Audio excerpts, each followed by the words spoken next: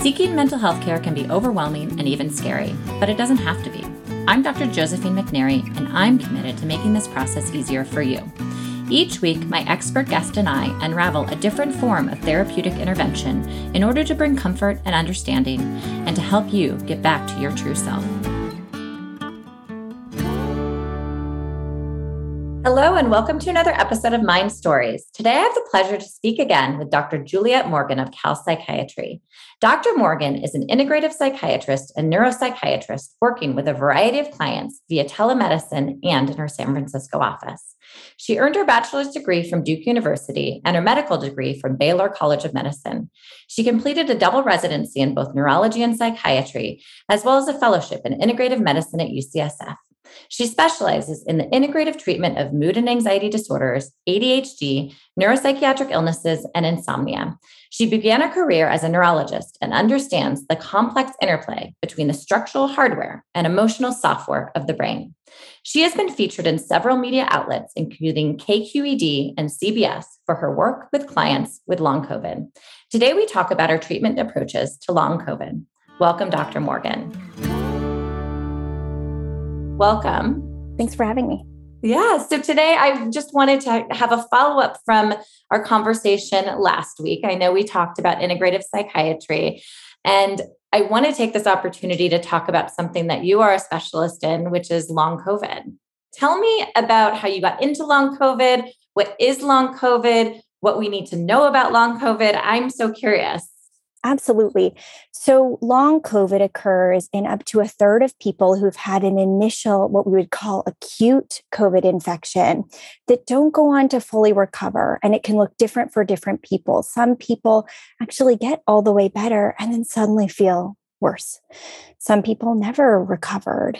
And for others, it's a waxing and waning. They'll feel a little better and then worse, and then better and worse.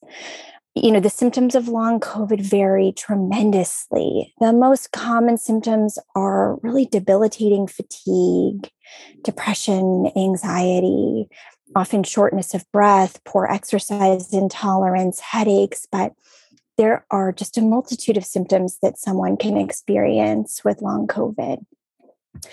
I ended up working with people with long COVID because I partnered up with Dr. Megan Jobson. She's a palliative care physician at UCSF. And we started in the midst of all of this suffering. We just had to provide people with more. So we started an integrative recovery group for COVID, where we really focused on the skills that we've learned to use in other long haul illnesses and applied them to long COVID. So I've worked with many people with long COVID, and I have been privileged to be on their journey of recovery with them. I have a question. Have you identified people who are at risk for developing long COVID symptoms? Yeah. So, initially we thought that COVID was just going to be cardiopulmonary, just lungs and heart. And so everyone was just astounded when we started seeing neurologic symptoms and then this new syndrome altogether of long COVID. It looks like women are disproportionately affected. And then it's not just people who are in the ICU. Actually, we're seeing more mild to moderate cases that are going on to develop long COVID, which is, I think, surprising and very demoralizing for people. People who have previous mental health histories, are they at risk for developing more of the kind of depression, anxiety symptoms as part of the long COVID presentation? We're still parsing through in the literature exactly the relationship between mental health and a risk of developing long COVID. But certainly, I have seen people who had premorbid depression, anxiety, people who had depression, anxiety before, when they then are taxed and facing a chronic illness that, is probably pro-inflammatory, that's related to a dysregulated immune system and imbalanced immune, something's going on. And then a nervous system that becomes imbalanced, that the depression and anxiety becomes far worse. But I think that the question that everyone is mulling around right now is this psychosomatic? Is it somatopsychic? And we all just have to stay incredibly humble because the literature just isn't there yet on those definitive questions. And we have to really watch out for invalidating people and their experiences. And I think it's important to maybe to dive a little bit deeper into that because maybe the listener doesn't know what some of those terms mean. Absolutely. So psychosomatic means that the mind has depression, anxiety, rapid thinking, a lot of neurotic thinking, anxious thinking, and the body and mind are intimately linked just in innumerable ways that we're still learning about in science. And so, it's hard to have a mind that is experiencing that without the body experiencing it as well. And as a neurologist, I'm always thinking about the nervous system. So someone who is anxious is revving up their fight or flight sympathetic nervous system. And that is ancestrally what we use to run away from a predator.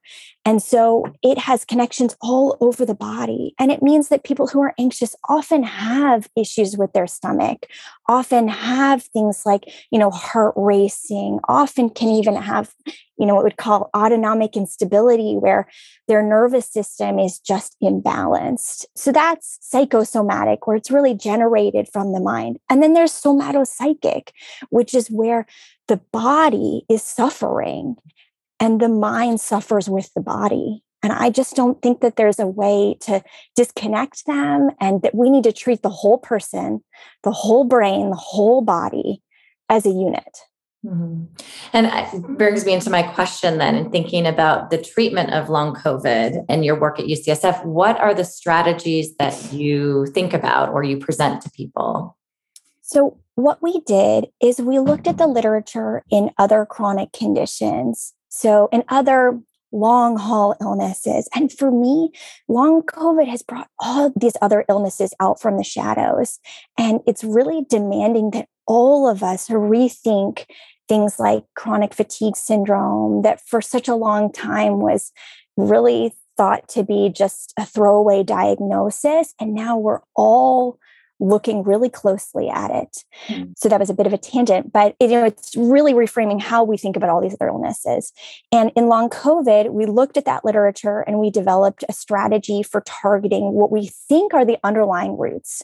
So there is no pharmacologic targeted therapy for long COVID right now.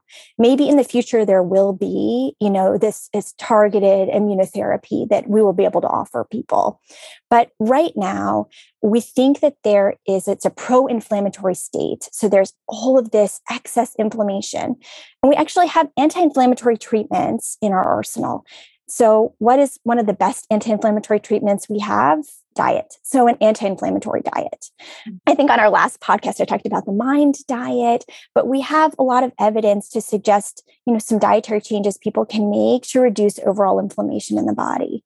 Exercise is also incredibly anti-inflammatory. And there are ways to work with people around exercise that isn't a boot camp class. Like that's not going to work for most of my patients. And a lot of people feel like they can't exercise, their body won't exercise, or the exercise makes them sicker. And I'm always there to help them to find ways to find movement that feels right for their body and can be anti-inflammatory. And of course, working with excellent physical therapists, but always listening to someone's body.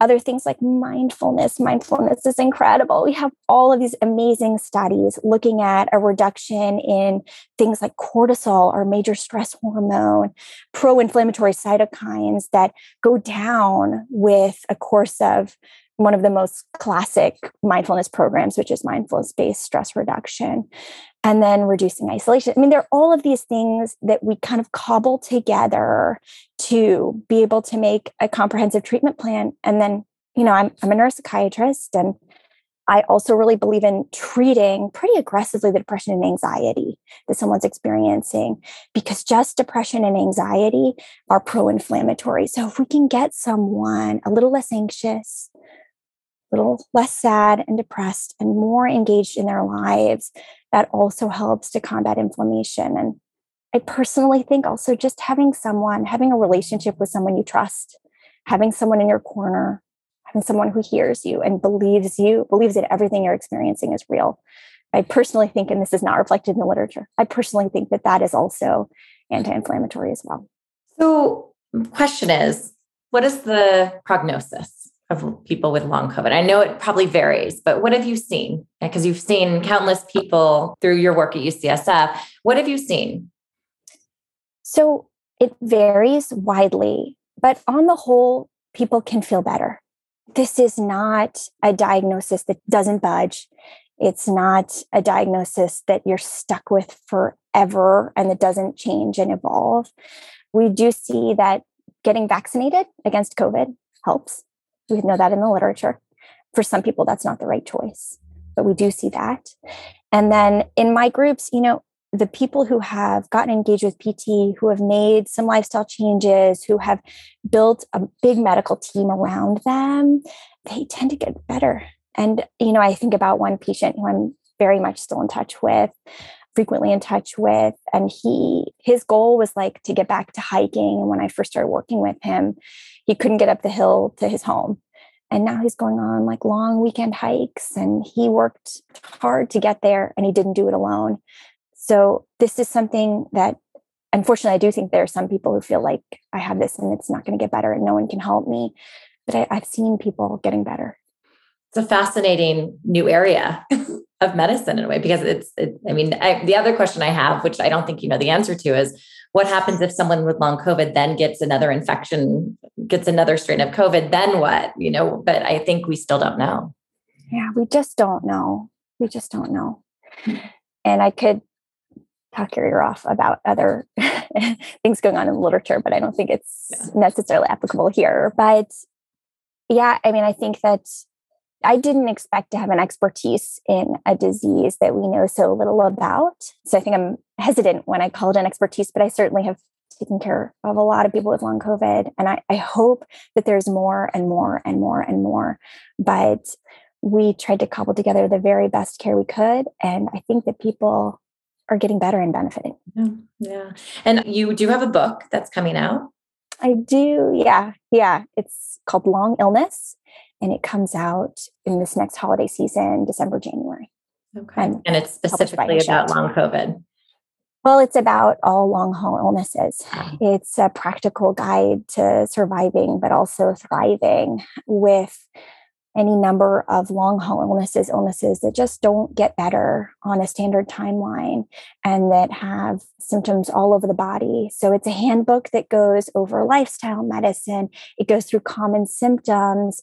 I wrote the neuropsychiatry pieces, obviously, but has concrete skills and skill building that people can do from all different areas of psychotherapy. So we have acceptance commitment therapy inspired exercises. We have CBT inspired exercises, cognitive behavioral therapy. We have all these different exercises. We have lots and lots of mindfulness.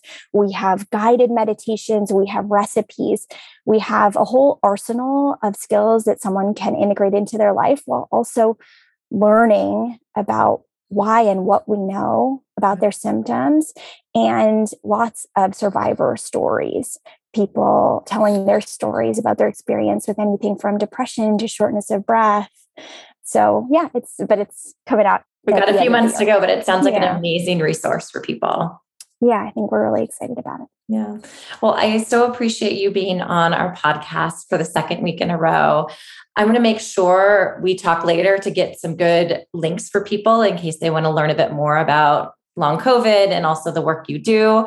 So people can just educate themselves a bit more about this fascinating topic.